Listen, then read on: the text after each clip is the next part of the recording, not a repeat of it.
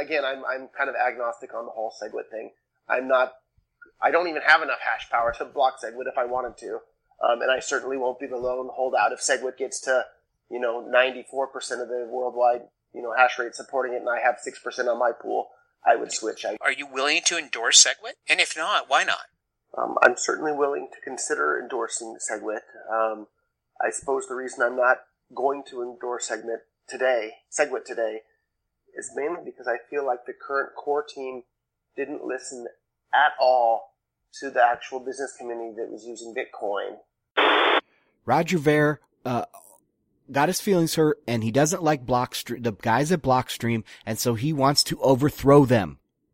It's because Roger Ver wants these Bitcoin to be developed for these Bitcoin companies, for these trusted third parties.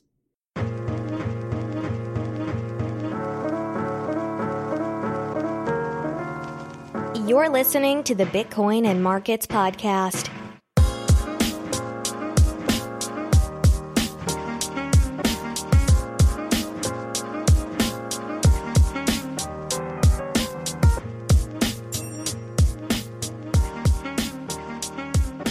Hello, Bitcoiners. Welcome back to the show. My name is Ansel Lindner. This is Bitcoin and Markets, episode 30. That clip you heard at the beginning was an interview with Roger Ver on Whale Pool from yesterday. I do a much longer clip and some commentary later on in bits and pieces. Lots of stuff going on with the world of Bitcoin. We had a new highs on all dollar markets, or on all markets except for... was it Bitfinex? I think Bitfinex was the only one that didn't make a new high. But yeah, all the dollar markets finally made a new high. Bitstamp went all the way up to 793, so almost making it to 800. We'll see. There hasn't been a real correction after that, just a little bit back down into the resistance levels. I think we're waiting on Bitfinex to break that. But anyway, FOMC met today. What else do we have on deck here? We talk about Bitstamp, some stuff with Bitstamp. We talk about the FOMC. We talk about blockchains, dApps. What else? WikiLeaks, Circle, obviously, and trade wars heating up again. But before we get into that, let me just run down a quick market update like I have been doing. Alright, so dollar price right now, it did get up to the 793, but now it's back down to 775 on Bitstamp. Like I said, broke those June high resistance, except for on Bitfinex. We haven't seen a big reset yet. I don't know if it's going to go down or keep going up. There seems to be a ton of pressure trying to push on through, and Bitfinex could be the one that's holding us up here on the dollar side. OKCoin is sitting at 54.37. They didn't make new highs yesterday, but they looked pretty good. They did surge with the dollar markets as well. Local Bitcoins, the weekly volume is at 18.6. That's another all-time high, up from 18.5 last week. So that's pretty good. That's, $18.6 million. The network volume, so that's on-chain volume for Bitcoin, was 72.5 million. That's a little bit down. That's the 24-hour volume there.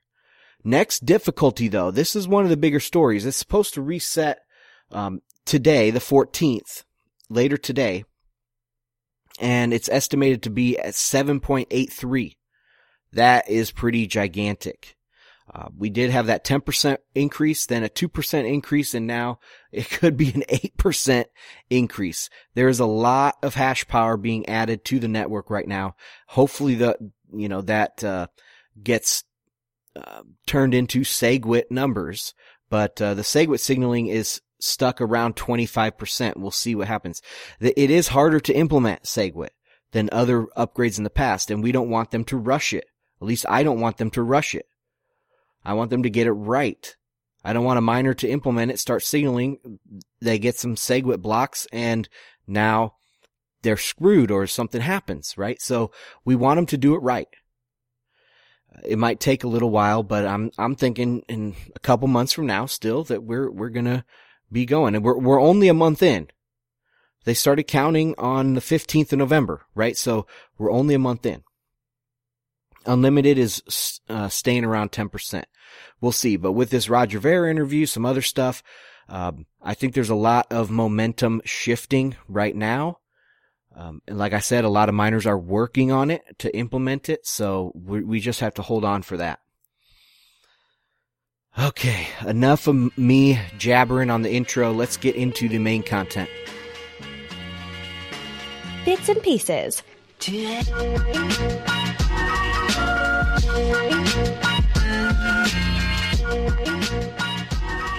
Okay, in bits and pieces, what I try to do is go over main stories out there, some that you might have missed, some that are hard to pick out from the noise, because there's so much blockchain this, blockchain that, altcoin pumping everywhere. Some news about the block size, Bitcoin Unlimited, what Roger Ver said here, there, even Ethereum, some of that stuff. It's hard to find these really important pieces of news. And they kind of round out your knowledge, because I know you guys are looking at the news. I know you guys are following CoinDesk and you guys are reading, Reddit and all these things. But anyway, okay. So bits and pieces. First story is about Circle. They dropped their Bitcoin buying and selling, and they were kind of a Coinbase type, competitor, where you could buy and sell your Bitcoins there. You could also send them they had a wallet solution. They're keeping their wallet, but they're pivoting to, dollars, euros, and pounds, not Bitcoin anymore. So they're dropping this whole Bitcoin thing. And, I guess you can still buy Bitcoin through Coinbase and have them sent to your wallet, your Circle wallet. But you can no longer buy and sell them on Circle. So Coinbase is like their quote unquote, it's something like preferred exchange partnership program with Coinbase. But I think this is good for Coinbase. I don't know if it's good for Bitcoiners, but it is good for Coinbase because they're consolidating this limited demand out there to buy KYC'd Bitcoins. People that go through the trouble to buy at Coinbase are probably gonna hold it for a long time. I'm guessing if you are like a dark market person, you're somebody that's using Bitcoin all the time, for different buying and selling and different transactions and stuff, you're probably gonna buy it from not a KYC'd source. So you're gonna buy it on local Bitcoins, Paxful, things like that. If you're buying from Coinbase, you're probably gonna buy and hold. That's my suspicion. And so there's not a lot of volume. You maybe make a monthly purchase of a couple $100, whatever you can spare, and you hold it. That's it. You're not buying and selling constantly. That's why Coinbase opened up their exchange, right? Because they needed to get those fees. There was just no volume that they could make up by just buying and selling. Because they charged like 1% or something. I mean, they could have done it if they upped their percentage to 5%. But then how do you compete against, say, the ATMs, right? The ATMs are around 5 to 10%. So why would you go through Coinbase if they're 5%? When the ATMs are pretty much anonymous for the most part. So anyway, this was a good thing for Coinbase to pick up. It might give them a few more customers. It might give them a little bit more runway. I still think they are in pretty big trouble with the IRS, and in the long run, they're going to have to, like Theo Goodman has said, and other people have said in the space, that they are probably going to go to like a shitcoin exchange, like a Poloniex, right? And they're not going to be able to compete with Poloniex, in my opinion, because they're too highly regulated. They are too compliant. Poloniex like stiff arms everything, and Coinbase welcomes everything. And look at where it's got them. It's got them in the IRS. Or it's got them with the IRS right over their heads. So anyway, let's get back to Circle. Circle got rid of this, and their CEO, Jeremy Allaire, he had some tweets or posted this somewhere that he was dissing on the slow development of Bitcoin. and how just dissing on the whole process, the whole open source nature of Bitcoin, saying it needs to be more centralized. They need to have regulation. Regulation is good, blah, blah, blah. So he's obviously totally lost his mind. He's one of these big VCs that want to play up to the libertarian anarchist people in Bitcoin because they see this huge opportunity, just like we all do. But when they have to quit, when they have to pivot because they just lost a bunch of money or they're not making any money, whatever, they're going to throw a little temper tantrum on the way out. It wasn't as bad as Mike Hearn, right? And we get to see what they really think. What these people really, really think. They are pro-regulation because they want to keep their privileged position. And they understand that to keep their privileged position, they need to have the regulations protect them. So anyway, he did a mini rage quit. Everybody jumped all over it saying, you know what, if you want Bitcoin to be like your business model or to help your business model, maybe you should have committed a line of code. Circle never committed a line of code or a stinking millibit to the development of Bitcoin Core. Never. And then they're sitting there complaining about it. Morons. Alright, a related topic I wanted to touch on real quick is that I think it is a good thing for people to do is to keep I keep a little spreadsheet of different people in the space and mark down, when they do something fishy or scammy or whatever. So then I can come back later and, oh, this person's on this new project. Well, it's obviously a scam because this person is a big fat scammer. Just like if any project would ever have Stefan Toole on it, or the Tooman brothers, or have Jeremy Allaire behind it, or Big Vern, any of these major scammers in the past. Even what's his name? Jeff Garza? Oh God, obviously Roger Ver is trying to destroy Bitcoin. Who's that one guy's name? Who's that one guy? Marshall Long. Anytime that these names are on a project, it's a fucking scam. So that's my advice to listeners out there is, just start a simple spreadsheet and start marking down names of people as you notice that they're scammers. And mine has what project they're on and a little description of why they're a fucking scammer because of that project. But some people I have multiple times, like Gavin Andreessen. I have him in there for the Craig Wright thing. That was what sealed the deal. But I also have him in there for Classic and XT. And I don't know if he's in with this Bitcoin Limited. I can't remember off the top of my head right now, but yes, he is in there 3 times. So just go ahead and mark people multiple times. Just add entries. That's what I do. And when I need to, then I can sort it by the name or something like that. But yeah, we need to hold these people accountable. Don't ever believe anything Jeremy Allaire says again. If he starts some new project and comes out, and everybody's flipping their shit over it because it was posted on Reddit that some big company is starting some new project and it's going to be started by Jeremy Allaire, you can call bullshit on it. Or if there's something like Stefan Toole working with a bank in the UK to do some sort of tokens, you can call fucking bullshit. Never believe anything that Stefan Toole does again. But anyway, that's, I just wanted to throw that out there. It might be helpful for you guys. It's been helpful for me. I'm not too far into it. I have probably 50 different entries. But I'm building that out. And I think it's important to do that.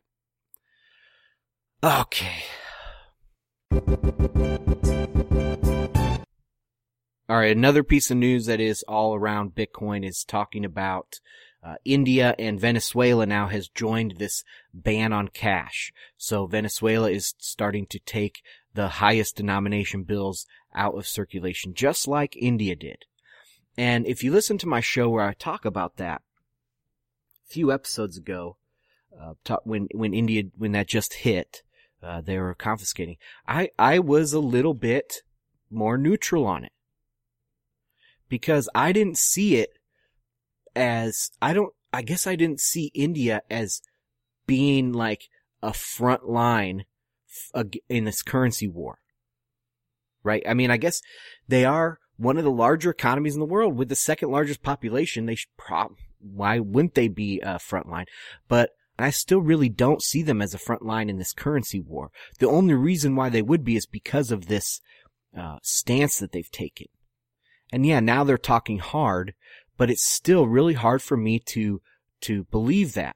I know they're in a war for the Kashmir region. I know they suffer terrorist attacks. I know they have a corrupt system with lots of dark money, or black money, whatever they want to call it. Lots of dark markets, very corrupt politicians, very corrupt local politics. Probably some of the most corrupt local politics in the world. And to me, it just makes a little bit of sense that they were actually trying to cut down on this corruption and the terrorist funding. Especially since they're replacing the currency. They are taking the 500 and 1,000 bills away. They're replacing the 500 as quickly as they can. They haven't done it very well. And that's where a lot of the conspiracy comes in. Which I am a conspiracy theorist, so I can understand that. But they're adding a 2,000 rupee bill. And I do understand that kind of stuff takes some time. So I'm still not convinced. I understand what people are saying about this, and I understand that it is a mark of currency, at least the way that currency is seen and valued around the world, that it's something that can be just taken away. And I said this when I first started talking about it, that it's seen that it can just be taken away. It's not your currency. So more than a secret plot to go to a cashless society, even though Modi has said stuff in that vein, I think the most important thing to take away is that the way that governments see people. That is their money, and they will take it. They will tell you what to do with it. You are secondary to their money. That's the most important thing, I think, the biggest takeaway. Of course, now that Venezuela is doing the same thing, they've even used mostly the same phrases, right? They're fighting the black market. I mean, there's huge differences here. Venezuela, the black market is people trying to eat and feed their family and stay alive, right? Taking 100 Bolivar notes to the border to buy food. Where in India, that is not that bad and is known for its corruption, and they say that it's to cut down on terrorism and corruption, by getting rid of this quote unquote black money. I can totally see that. Now, I'm not supporting India. I think it's horrible what they're doing. They're stealing from people, and they are crashing their economy. They're causing massive problems and upheavals in their society. I don't think that's good at all. I'm just skeptical, especially since India is supposed to be replacing these bills. Why would they be replacing them if they wanted to get rid of cash? Some of the things don't add up, but I'm on the fence. I could easily go towards this is a cashless society type push, but why is India the front line? It doesn't make a lot of sense, so I tend to be very skeptical of that. I was recently talking with a buddy, Paul. He's a good friend that, we talk about all this Bitcoin stuff together. And he pointed out that, WikiLeaks has swayed an election. It swayed the biggest election in the world, the President of the United States. It had a hand in that. That is a huge watershed moment where this rogue free press affects elections. And I don't think it can be overstated. Everywhere from the Hillary Clinton email server to the Podesta emails. All of those things swayed that election and helped Trump get elected. Now, whether that's good or bad, that's the fact of the matter. And where did WikiLeaks turn in their hour of need several years ago? To Bitcoin. And this is a story out of Bitcoin Magazine that was just published. I didn't even see this until my friend said, you need to get on that, talking about that, because WikiLeaks just received their 4,000th Bitcoin, which at today's price is $3 million. Now, granted that those weren't all donated at over $700 of value, but, in today's money, that is over $3 million. So, Bitcoin played a big role in WikiLeaks history. In this article, Aaron Van Verden, he says, digital currency has proven vital for WikiLeaks survival over the past years. Shortly after the release of classified U.S. diplomatic cables in November 2010, all donations to WikiLeaks were blocked by major payment providers, including Bank of America, Visa, MasterCard, PayPal, and Western Union. This embargo is said to have initially destroyed 95% of the organization's revenue, almost killing WikiLeaks in the progress. By opening up to Bitcoin and Litecoin donations over the years, the media organization received a majority of all funds in digital currencies. The 4,000 Bitcoins sent to WikiLeaks' public donation address add up to almost 3 million, okay? So through the media, though the media organization received most donations throughout 2011-2012, when the digital currency was worth less than $10, a rough estimate of total donations value suggests WikiLeaks received a total of over $170,000 worth of Bitcoin to the public address. WikiLeaks held on to most of its Bitcoins it received, speculating on a price increase that proved lucrative, as Assange said in a Reddit AMA.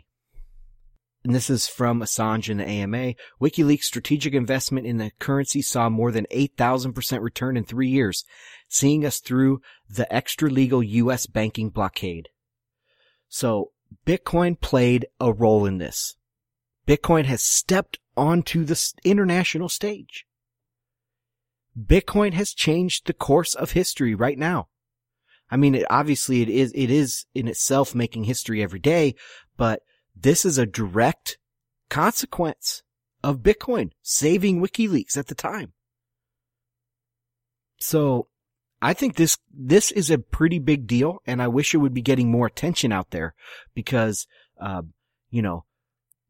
Andreas, and last week I talked about, Andreas talked about this in his most recent, Coin Scrum appearance, and I talked about this on the last episode, is that, we're about to enter this, currency war. Bitcoin is. We're right there on the precipice of entering this currency war, and things are about to get wild. And the reason, or the, fact that Bitcoin saved WikiLeaks and that they're holding Bitcoin and that's helping them fight legal, problems in the U.S. That's huge. That should tell anybody in the world. If they believe in what WikiLeaks is doing, they need to start investing in Bitcoin. And that's gonna happen. All right, so there hasn't been a ton of drama around the exchanges since the Bitfinex hack, but there is some news about Bitstamp. Bitstamp is now kind of my preferred price standard for the U.S. dollar price of Bitcoin. since that Bitfinex hack. I was a trader on Bitfinex. I don't trade there anymore. They locked U.S. people out of margin positions, and I don't really sell my Bitcoins very much. I just use them to make long bets on margin. But I don't trade at Bitstamp either for that reason, because Bitstamp doesn't offer margin. But I like that Bitstamp is very old. I think it's over 5 years old now, and they have been pretty consistent. I think they've been hacked once, maybe twice back several years ago, but they are very solid. And the fact that they don't use margin keeps their volume down. I think it keeps it more solid, right? There's not as much like high frequency trading going on Bitstamp. So I do like that. But the news from Bitstamp is that they are cutting out, or they're cutting their service to Washington State here in the United States, far northwest coast of the United States. They have some, I guess, some new regulations up there for money transmitter or whatever, and Bitstamp doesn't think that they should be there. Now they say in their press release that I link in the show notes that they're going to be working on this with the state regulators and see if they can work something out and resume service there. But right now they're cutting off service. And another piece of news from Bitstamp is also that they're trying to raise funding.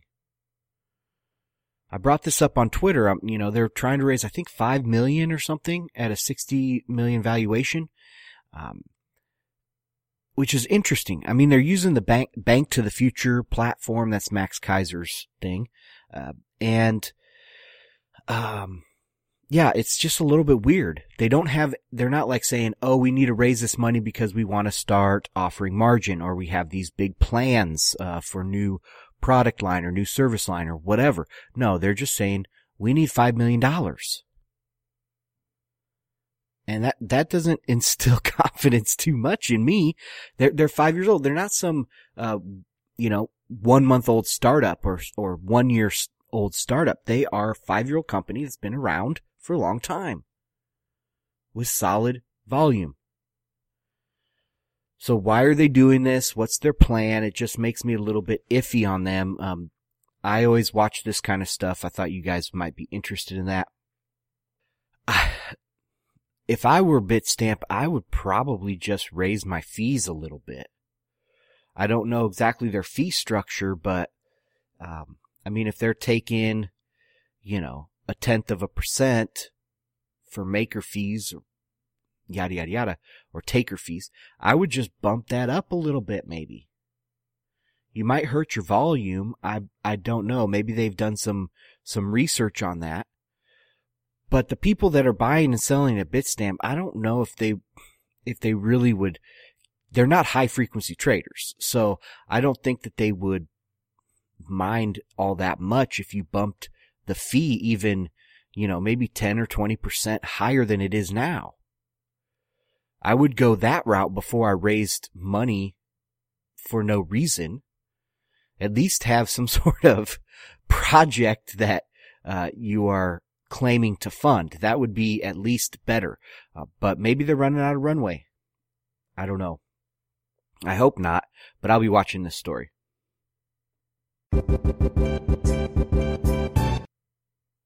A pretty big thing happened yesterday. Roger Ver went on to Whalepool. If you guys don't know them, I will put a link in the show notes to this specific interview. And also I recommend subscribing to their YouTube channel. I'll put a link to that as well.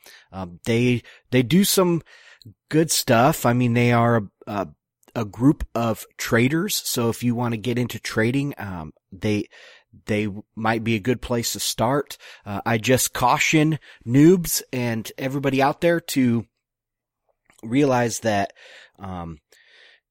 traders are trying to make money, right? And I remember when I was in the troll box a lot, you can never trust what people are saying. I think the Whalepool guys are genuinely good guys, but you never know. right? Do your research, do some technical analysis, understand the market, and only risk what you're willing to lose.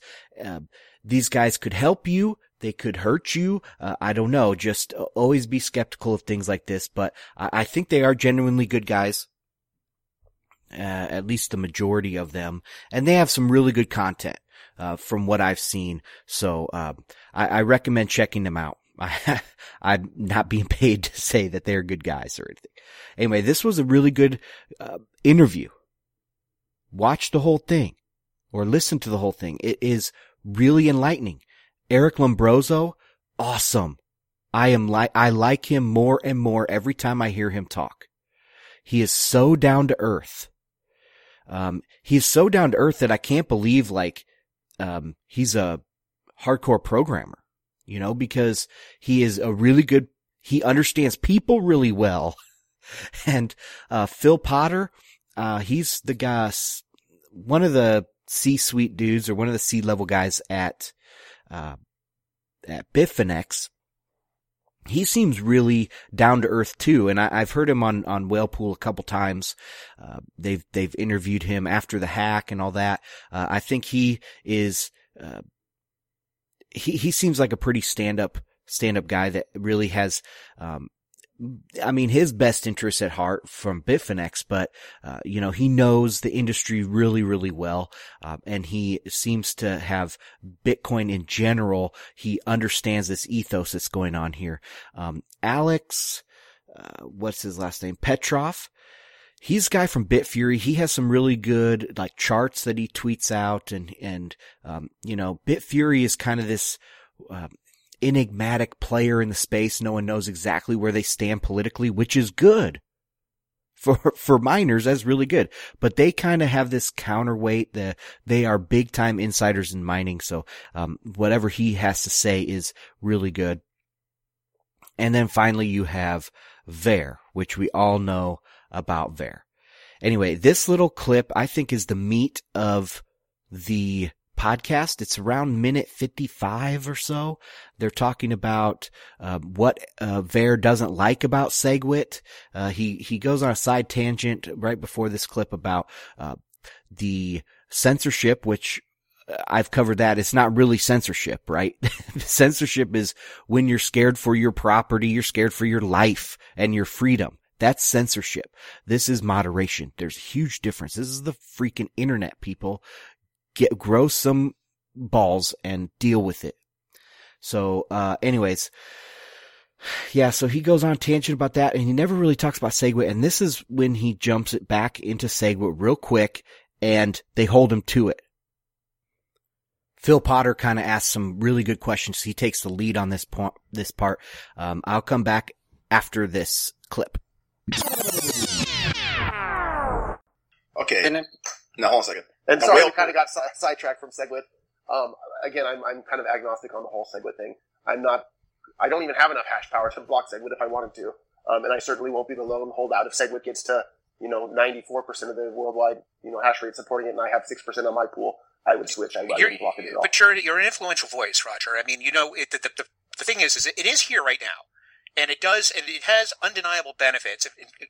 We can list them, but being in the block size thing alone. But I think that SegWit would dramatically benefit from at the chance of activation, which I think is a good idea. It's very well tested. It's there. It may not be the solution that you want or that everybody else wants, and it may be just one step toward more solutions down the road. But your endorsement would go a long way toward convincing miners, I think, to start signaling for it.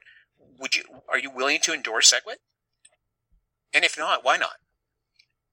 I'm certainly willing to consider endorsing SegWit.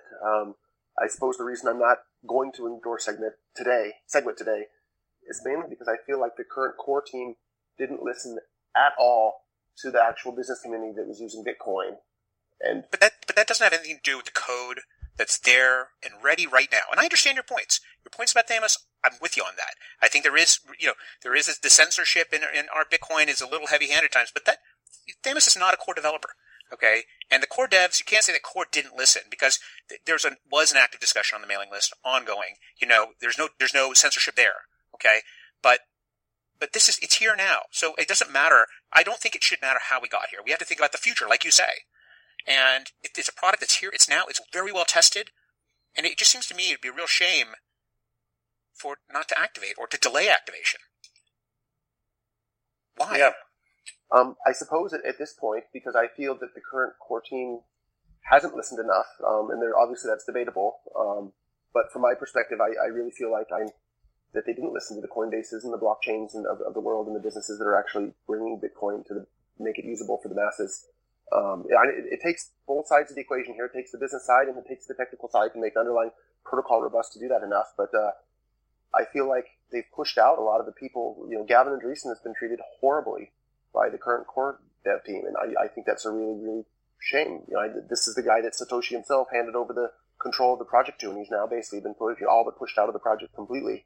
And so at this point, I wouldn't feel at all bad if additional competing protocol development teams start rivaling Core's position for the top spot in protocol development. But Roger, that's like saying that the Nash equilibrium is bullshit because Nash was a schizophrenic, and he should, despite the fact he got a Nobel Prize. You have to just look at the work, the code that we have in front of us now. We're at this impasse right now where, it's almost like I feel, and I may be mischaracterizing, and I hope I'm not, but it feels like you're leading a filibuster. Really just because you're trying to force something that is otherwise, has, I think, groundswell support and should get activated. It's here. It's really well tested. It's here today. And then we can debate what the next step is. But I think that to block it, or not to endorse it for political reasons, just strikes me as standing in the way of progress for Bitcoin. So I tend to agree with everything that you just said right there, Phil. But I also think that everything you just said applies equally to Bitcoin XT and then Bitcoin Classic and now Bitcoin Unlimited by the other side. I think that there's a lot of political. But those are hard forks, Roger. Those are hard forks, and we can have those debates and we can discuss that. But I think that as we've discussed already here tonight, hard forks, a contentious hard fork that doesn't have overwhelming support is just a really scary proposition. Unless, like I said earlier, unless we really do the science and the engineering and the research behind how do we do hard fork safely. And there's some ideas about that. And if we're going to do a hard fork, let's think about more than just simply block size. So we can have those discussions. But SegWit is here today. It's a soft fork. It's a very careful piece of engineering. It solves lots of problems besides just scaling. I don't know. If one way to really sort of destroy Bitcoin, I think, is for this to not activate because of politics and completely discourage all the people that volunteer their time to work on Bitcoin, which is dozens of people who are not just Blockstream, and I just feel like it would be a real shame for that to happen at this stage. So I'm open to those arguments, Phil, and I'll give that some more thought over the coming days.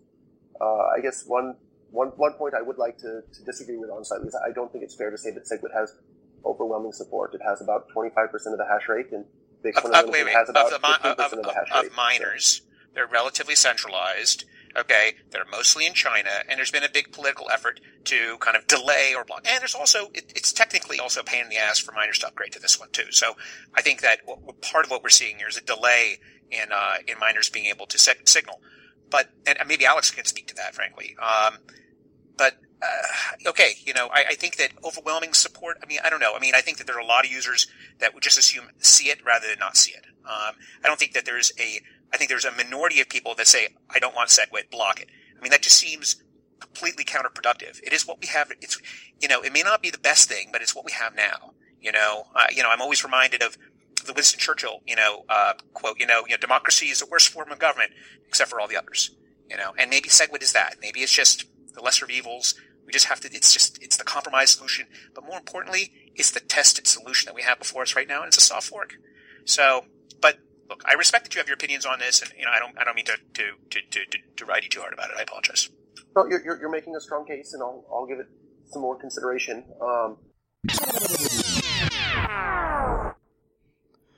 All right, so he goes on after that to say, ask some questions about SegWit and obviously showing that he doesn't even know what's going on with SegWit.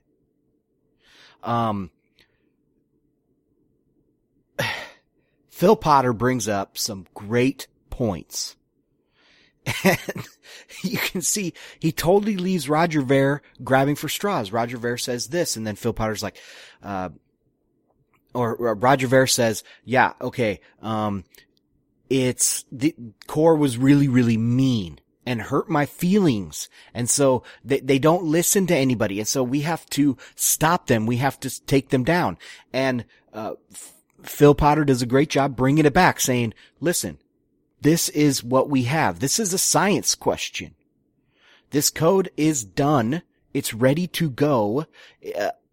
You can't, he uses the Nash equilibrium example. So it stands on its own. It's scaling solution. It's ready to go. It's a soft fork. And then Roger Ver comes back and says, like, well, okay, I agree with all that, except look, the same can be said about Classic and XT and Bitcoin Unlimited. And they say, he stops him right there. No. That's a damn hard fork. See, Ver doesn't even get the hard fork, soft fork thing. Okay? This is a 100% Roger Ver got his feelings hurt. Roger Ver, got his feelings hurt, and he doesn't like Blockstream, the guys at Blockstream, and so he wants to overthrow them. I mean, it's going deeper than that. It's because Roger Ver wants these Bitcoin to be developed for these Bitcoin companies, for these trusted third parties. He wants to develop Bitcoin to help the businesses. That is not what Bitcoin is for. You cannot develop something to be tailored for a business. And he, earlier on in this thing that I recommend you guys listen to this whole thing. He talks about blockchain.info and Coinbase and all these other companies, trusted third parties. They want this development a certain way. And Bitcoin Core or Blockstream didn't listen to these concerns of business. Well, good.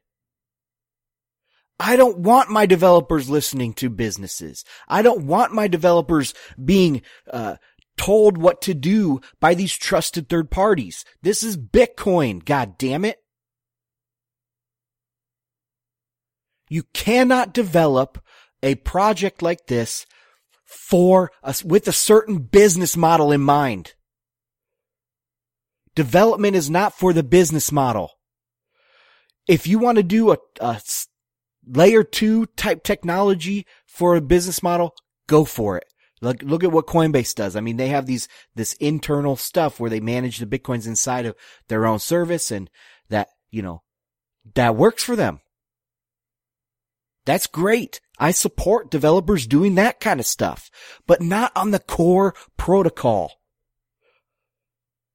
You cannot develop Bitcoin with a business model in mind. And when you bring that up, you're obviously showing that you don't have Bitcoin's best interest at heart. You don't understand. And so when the core developers kind of poo-poo what he says, he gets his feelings hurt. And now he's going to filibuster this whole thing. He cannot let core win. And he was made to look like a fool, grabbing at straws here. And I love this. This was exactly like not exactly, but it's similar to what happened with Classic. You just give them enough rope and they'll eventually hang themselves. And that's what Roger Ver has been doing as he's coming out and saying all this stuff on Reddit, doing all these interviews for podcasts like Let's Talk Bitcoin, and now this Whale Pool. And before that, he did Bitcoin Uncensored. Every time he goes on this thing, he gets crushed a little bit more. His feet are held to the fire a little bit more, and he's proven to be shyster. And I hate saying this because Chris Durow said the same thing, that he thinks Roger's a nice guy. Roger is a very gentle person. Okay. He's probably a very, very nice person. I've seen him speak in person one time. He was a little bit, awkward. I don't know how to put it, but he was very nice. He's a nice person.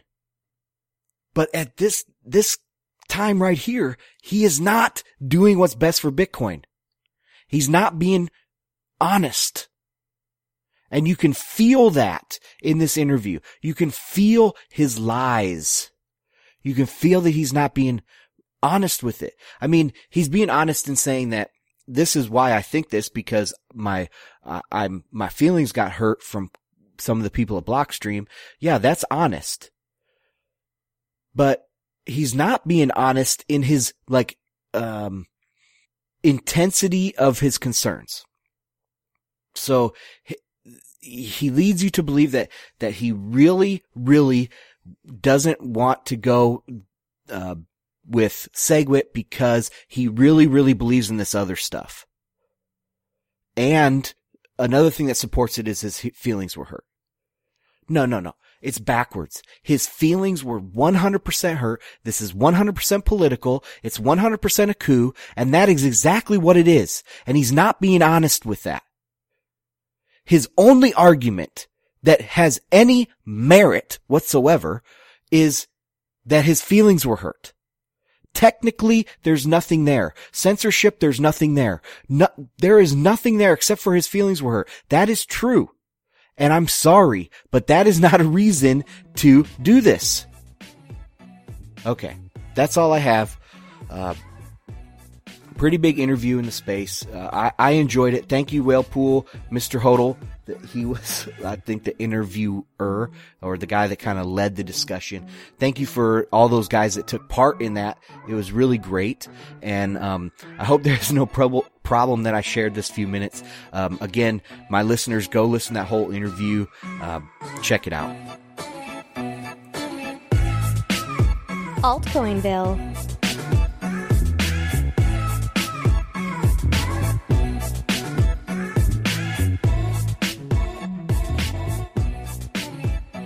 This is going to be a pretty short Altcoinville. There isn't much news out there. Ethereum is still tanking. The price will probably stay above the recent lows that they had for the rest of the year. But I do expect the downtrend to continue. There's no good news coming of Ethereum, and I don't see how anybody can expect it to increase in value. So anyway, that's Ethereum. So in the same vein of altcoins, though, I want to bring up a piece on futurism.com, and the title is Blockchain Technology and the Law Aren't Enemies, They're Allies. I think this was written by Consensus. They're a company that has to do with dApps and Ethereum and smart contracts and all that BS, right? Now remember, dApps are decentralized applications, and smart contracts are supposed to be like self-executing contracts. And we've proven that they don't work. They could have bugs, and then they're no good. They will have bugs, and they are no good. So Consensus, anyway, that's their whole business model, but they are trying to talk about blockchain technologies and law. Because remember that people are starting to realize that these smart contracts and kind of blockchains that have smart contracts, they need to be centralized, and so they will be regulated. There is going to be an entity involved that can be regulated. And people are starting to understand that. And I talk about that in my blockchain blog post, where I say that blockchains are government resistant. And so if there's something that is centralized that can be regulated, it's not a blockchain, or at least it won't work as a blockchain. So this is all just crazy talk here. But Consensus, they're saying, okay, if they need to have, there's room for government to be involved. I won't read this all to you. Except I want to read their conclusion, because I think this just sums up the hilarity. So, I am certain that decentralized applications and their features are no less compatible with existing legal constructs than prior revolutionary technologies were.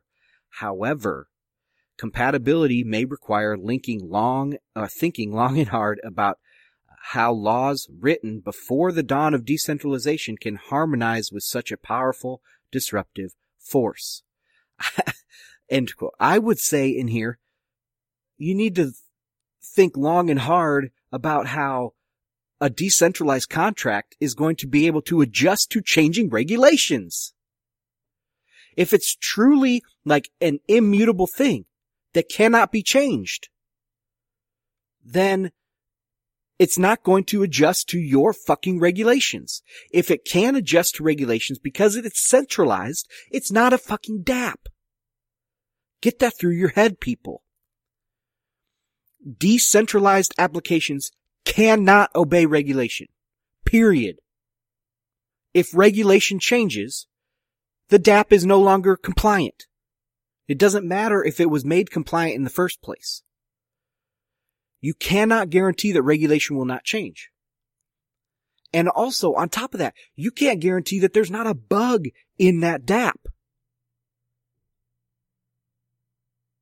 So if you can't guarantee that the DApp will work as advertised, and you can't guarantee that the regulations won't change. This is a fool's errand. This is the definition of a fool's errand. I cannot believe that people would be so stupid to believe this. I tweeted about this on my BTC MRKTS, my Bitcoin and Markets account. I said consensus claims blockchains and law can work together, but they don't know trusted third parties break blockchains. Blockchains were designed to get rid of these trusted third parties.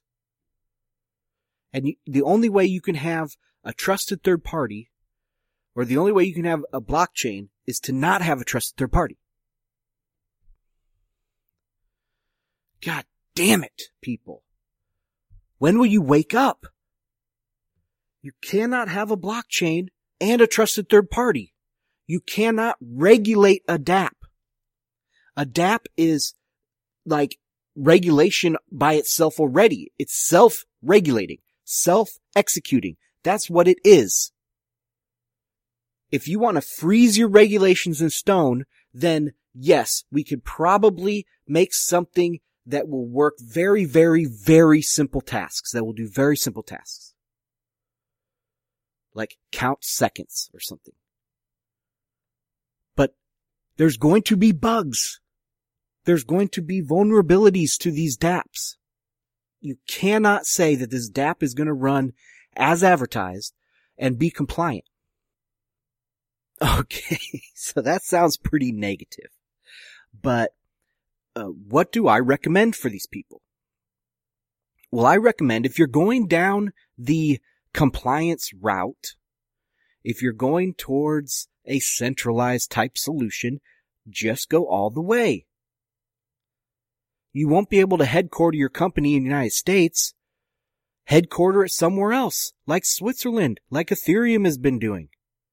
Or, I don't know, some other place with really good regulations for internet companies. And base it out of there. Offer, Tor support and all that. And do your centralized service some other place. You'll be much more successful than trying to veil it in this decentralized cloak of nothingness, okay? There is nothing here. You're going to fail. You're going to waste a bunch of fucking time, money, and reputation on this bullshit. Just move your damn headquarters and make a centralized service. A centralized smart contract platform. And then build a reputation that you are the provider of a neutral platform. It's centralized, so it's very efficient. And you can change it, and we can do some things that are, mess with the compliance of smart contracts and yada, yada, yada. But we are a neutral party by ourselves. We're building this reputation as we're not running away with your money, etc., etc. I mean, look at Shapeshift. They do offer a service.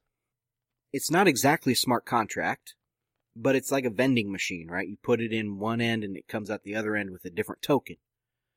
They're centralized service, but they have built a reputation on being, that you can count on them. And they've structured it in a way that they're not holding clients' funds, et cetera, right? And so they are working around the regulation. They're being compliant, but they're a third-party service that's doing smart contract-like stuff. That is viable. But saying we're going to do decentralized applications on an Ethereum-like blockchain and make it compliant is bullshit.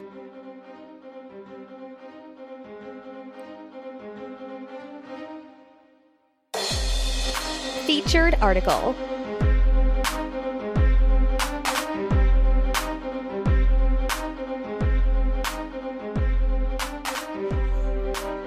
I failed in my task. I was trying to get this out before the FOMC decision was released. I did not do that. They have raised rates, another 25 basis points, and the dollar right now is responding. It's up about 2/3 of a point. We'll see where that ends up for the day. I haven't looked at the stock markets yet. This just came out.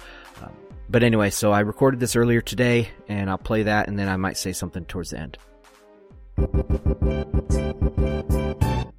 The biggest story out there in world markets is the FOMC meeting today. They're going to have the interest rate decision and see if they're going to raise rates or keep them the same. 100% of economists polled by multiple places are saying that they expect them to raise rates. 100% of traders think they're going to raise rates. It's been at 100% for a couple weeks now. Everything has been priced in, or at least the move has been priced in. If you look at, the 10-year treasury, or you look at the dollar, it's been going up over the last couple months, last month. Some of the moves have been dramatic. So, it's pretty much priced in from my position, but I would be remiss not to talk about it since this is a kind of a world market show or a global market show. I'm changing my outlook. I previously had a tentative no hike, but over the last couple of weeks, it's become apparent that they're gonna hike. It's just a matter of how they play it. I'm recording this at noon Central, so I think we have about an hour before they release the decision. I might not get this released in time to do that, but one thing that I'm watching is the last 10 days of the stock markets.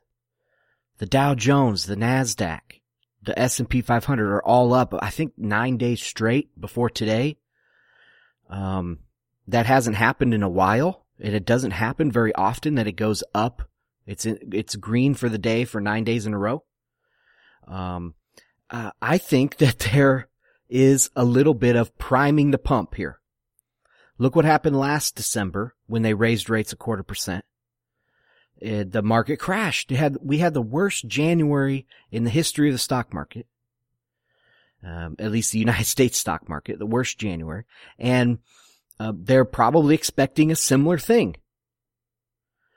So I think they might have been priming the pump here on these stocks to push them up, get the plunge protection team going, push them up full force, buy this market up, give some cushion.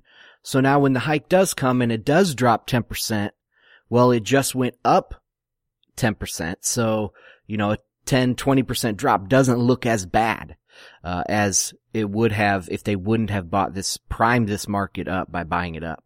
I think that's kind of important to look at. I don't think it's some sort of, it's definitely not a rally on fundamentals. It doesn't really feel that we're in great economic times. We need to be going up 10 days in a row. I just don't feel that out there. I don't think anybody really feels that. I've seen some, average to disappointing numbers for the holiday season. The labor participation rate is really low. So, historic lows, like multi-decade lows. So, I don't think a lot of the public is out there feeling really good. I haven't taken a look at the consumer confidence numbers, but if it is up, that's contrarian thing right there. It's going to go down. Another thing is these markets have rallied despite the VIX being super low. So the VIX is not pricing in any of this, and this could just crash tomorrow. Who knows? It could go down 4% tomorrow. Another thing that people are looking at is what's Trump's reaction going to be. I listened to an interview, on, what is it? What's the YouTube channel called? Main Street for Wall Street or Wall Street for Main Street, something like that.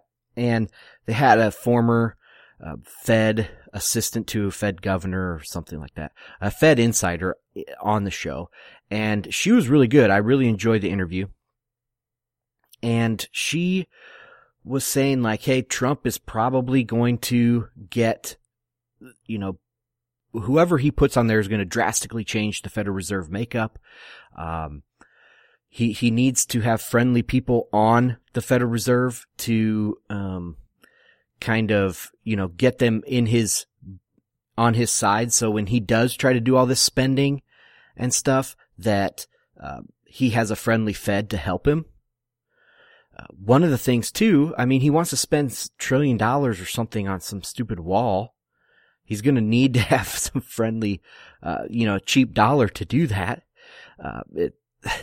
Plus he knows the numbers.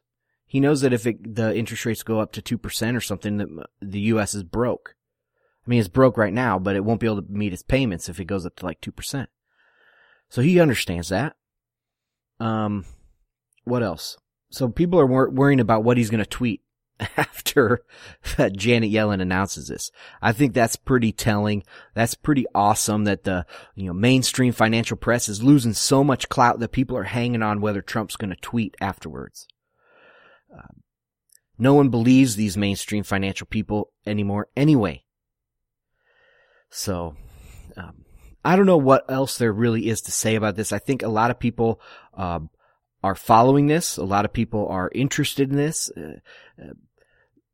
They rose 25 basis points last December. They're going to rise 25 basis points this December. Maybe, I saw some numbers where 8% of people are saying 50 basis points they're expecting. So that's a possibility too. Is it politically motivated? There's all sorts of questions swirling around this. I'll definitely go into detail on the next podcast.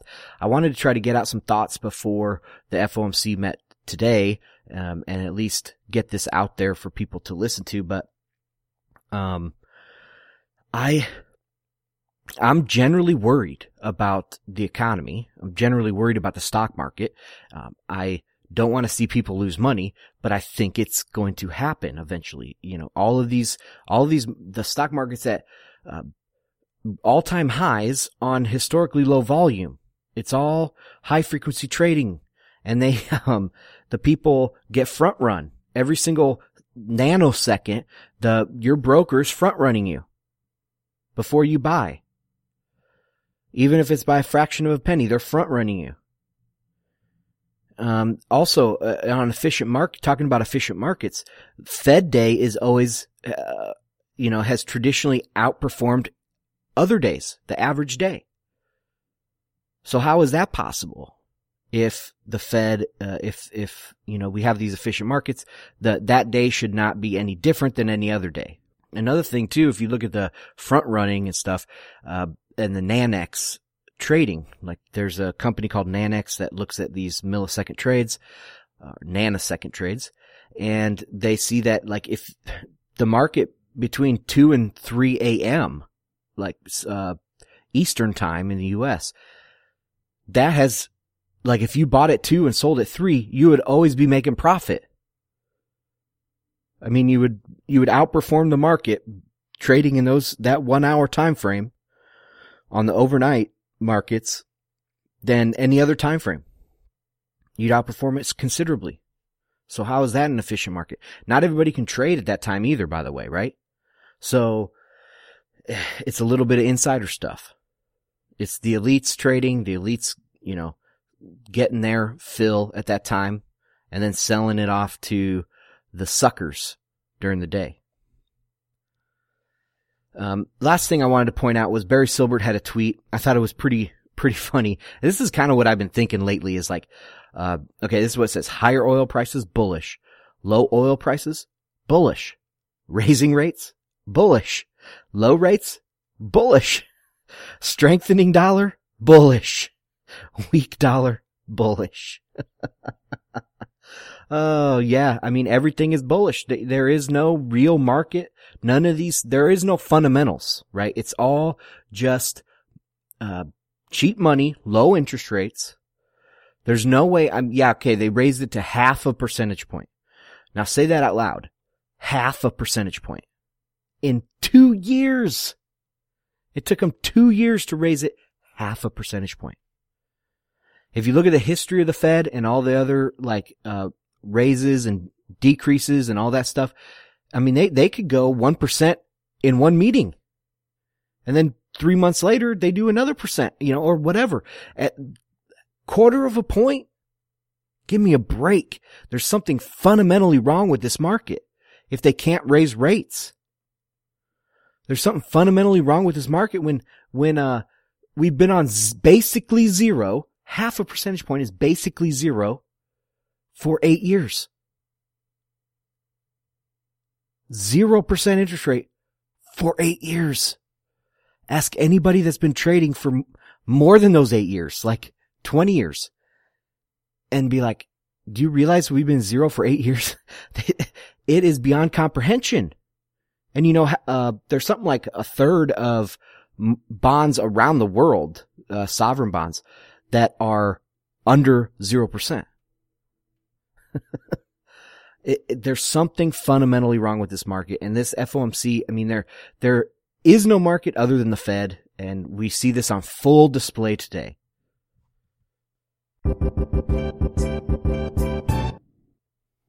All right, again, sorry for not getting this out before. I tweeted out at 12:30 thinking I might get this episode done, but it didn't happen.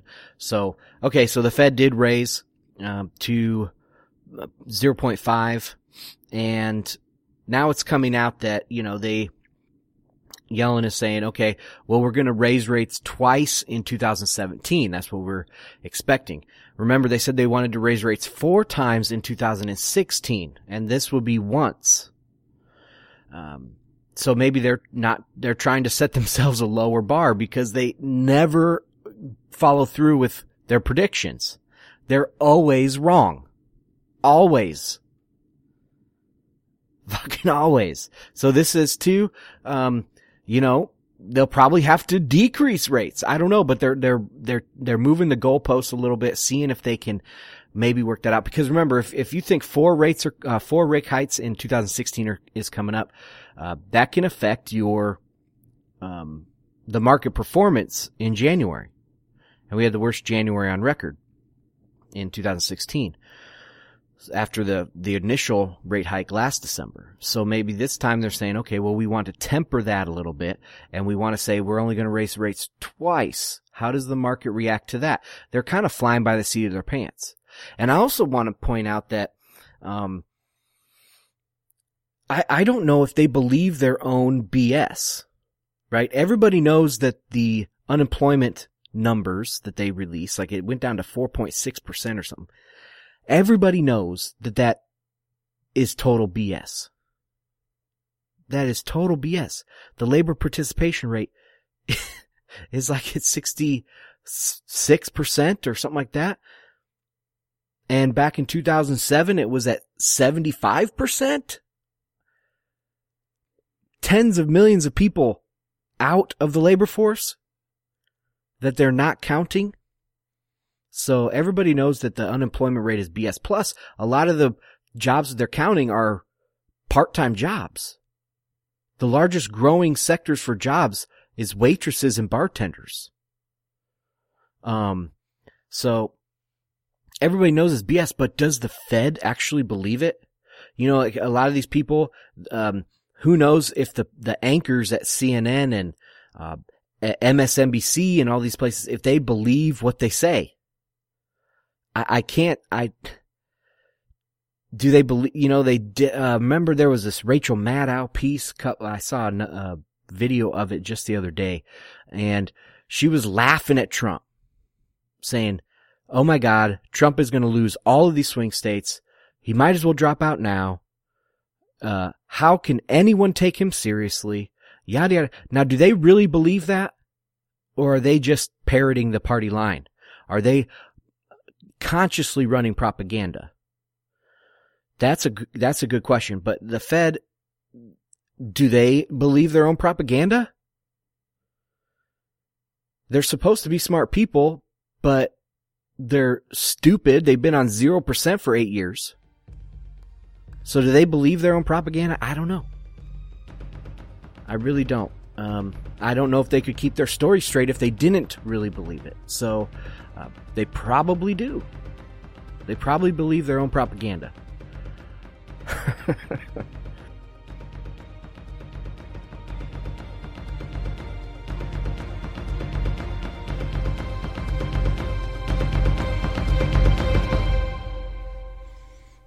Flashpoint.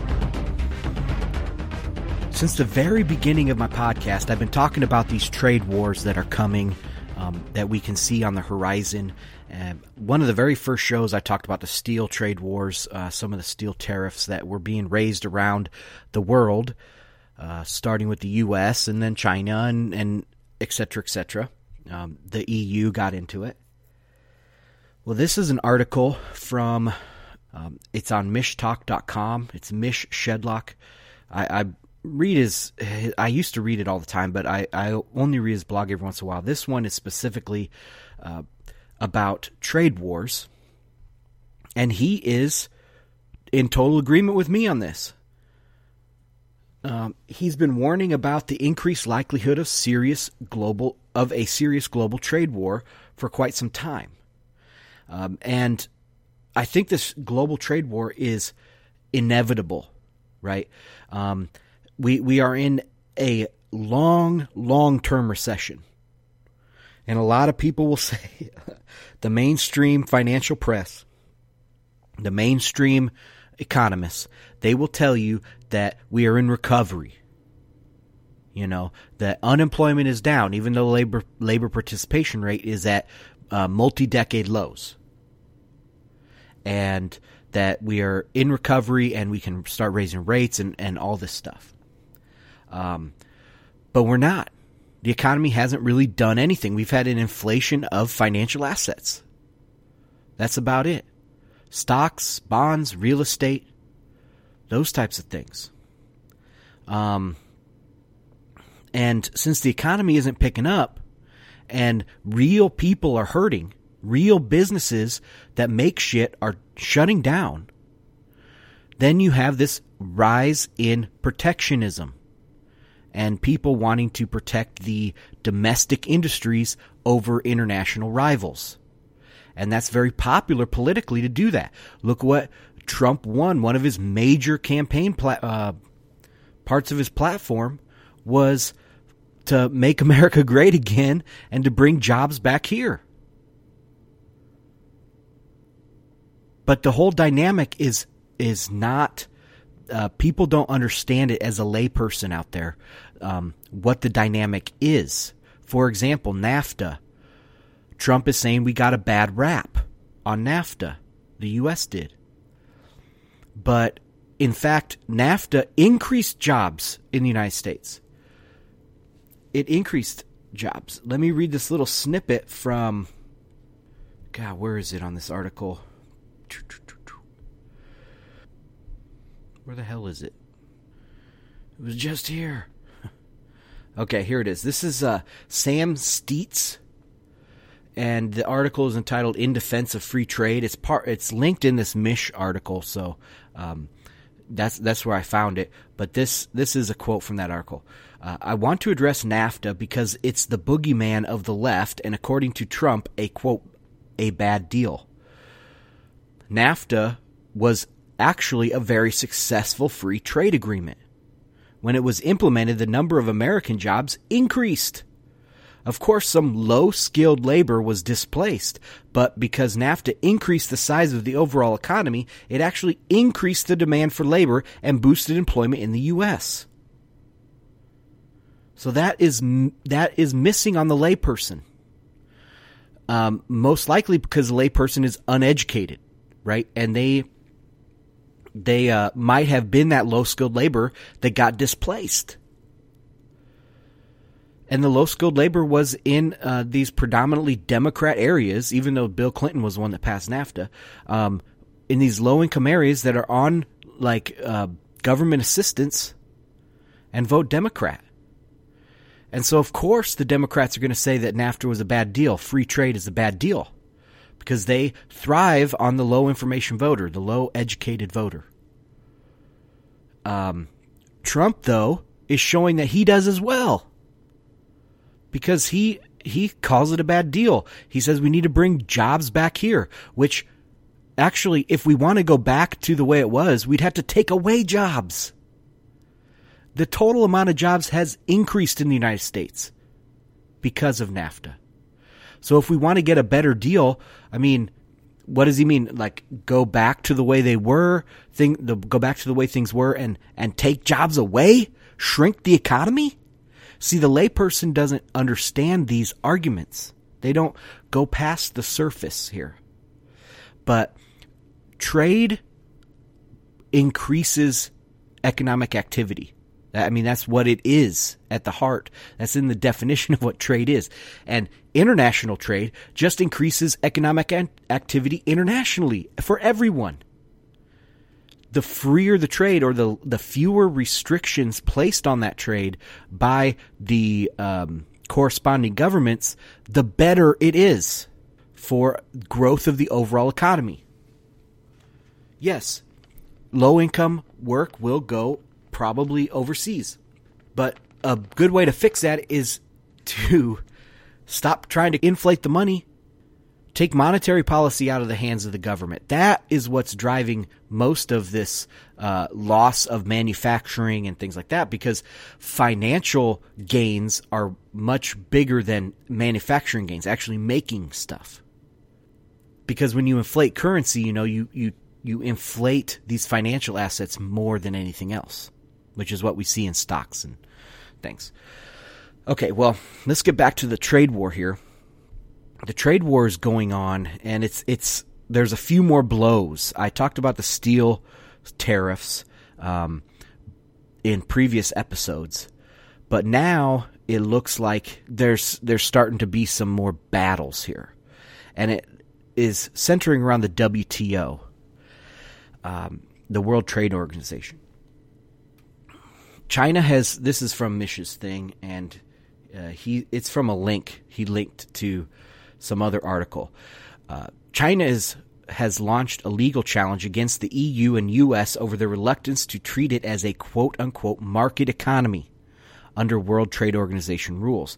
So in World Trade Organization, you have to, if you are a market economy, that means you have prices freely fluctuate, you have good regulations that promote property and promote entrepreneurism and promote business in general.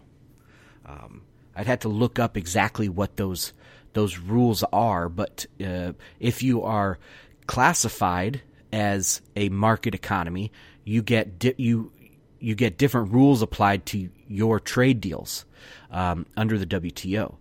So the U.S. and the EU don't want China to be considered a market economy because they would get even more preferential treatment, and the U.S. and the EU couldn't compete. At least that's what they think.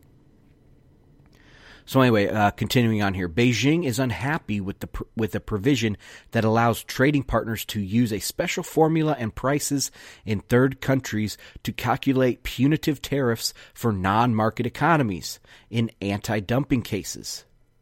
It is pushing for the provision to expire with Sunday's 15th anniversary of the WTO membership. But the EU, US, Japan, and other WTO members have resisted the move, prompting China on Monday to take the first step in launching a case with the global trade regulator.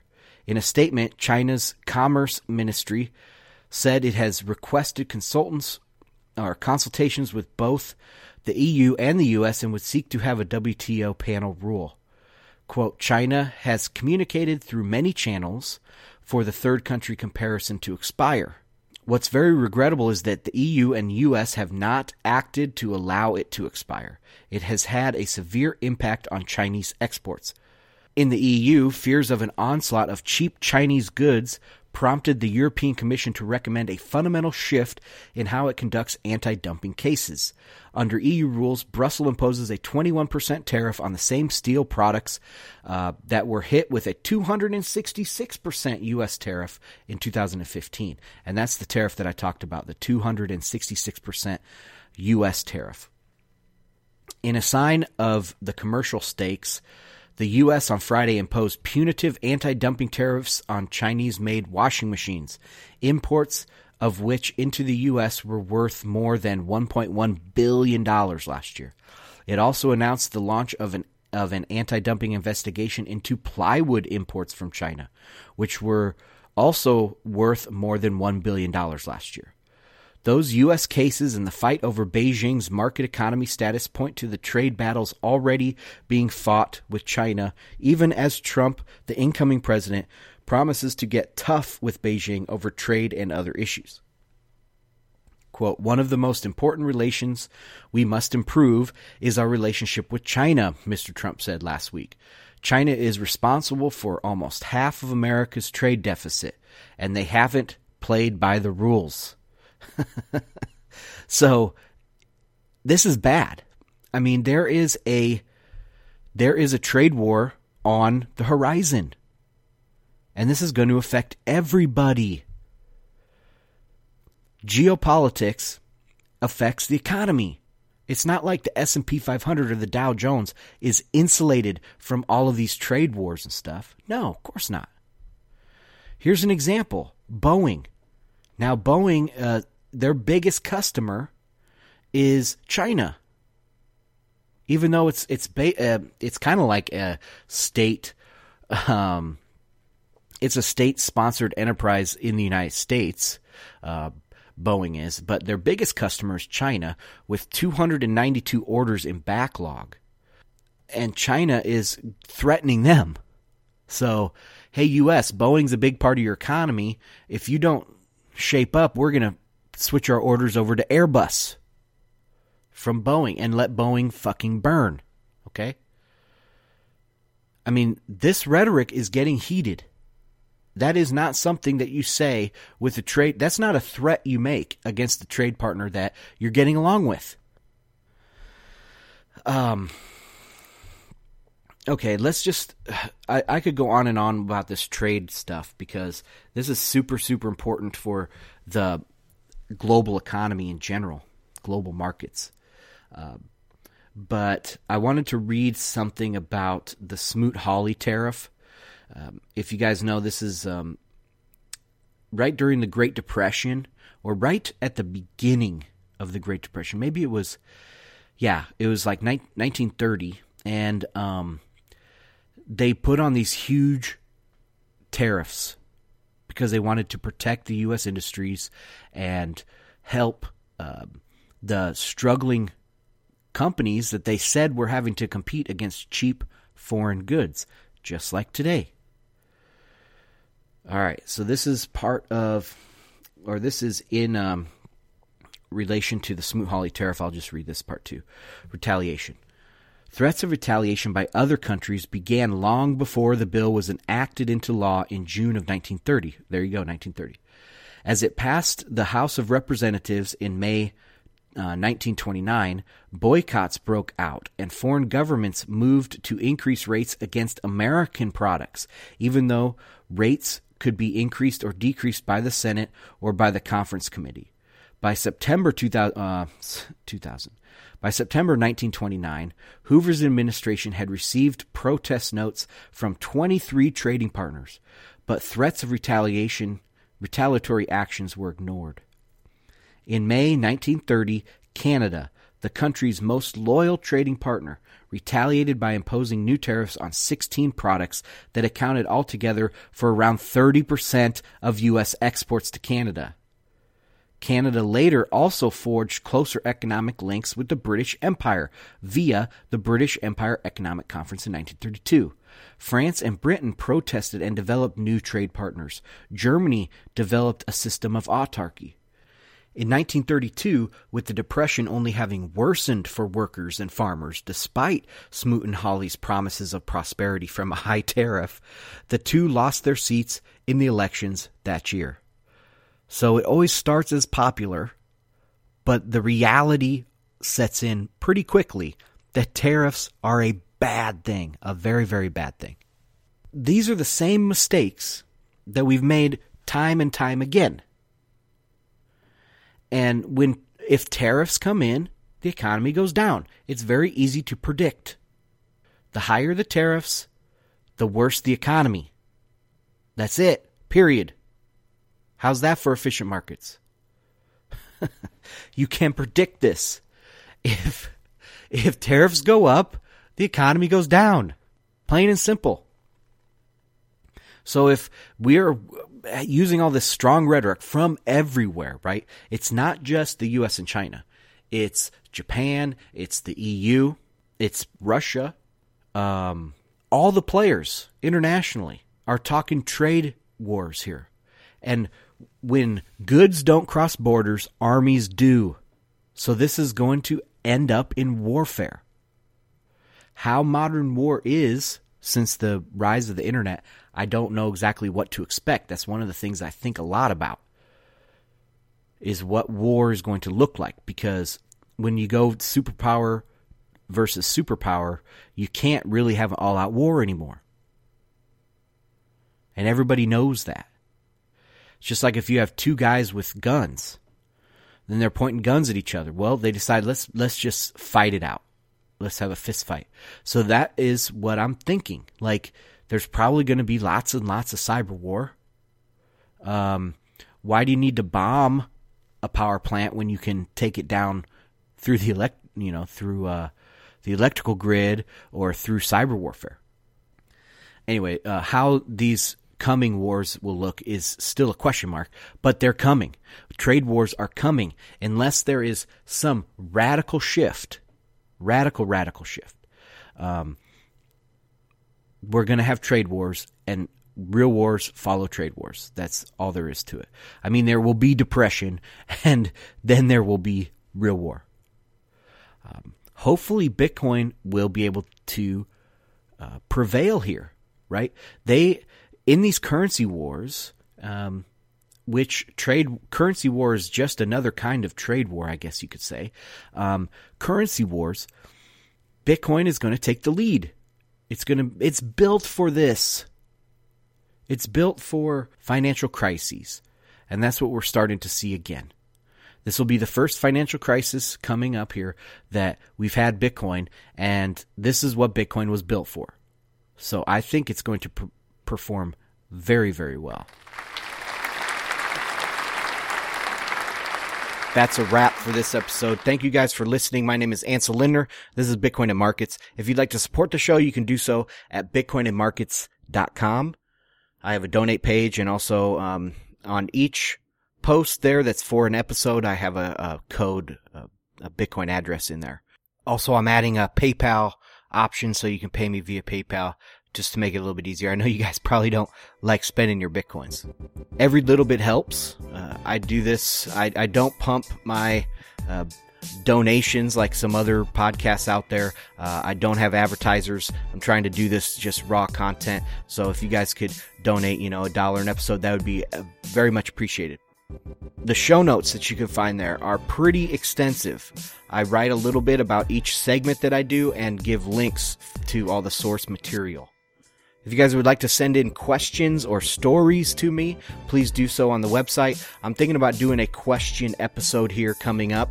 That would be pretty fun. So if you want to send those in, that'd be great. I'll just add them to the list, and then I'll run through them on a future episode. Don't forget to like, subscribe, share this content. Appreciate it. See you next time.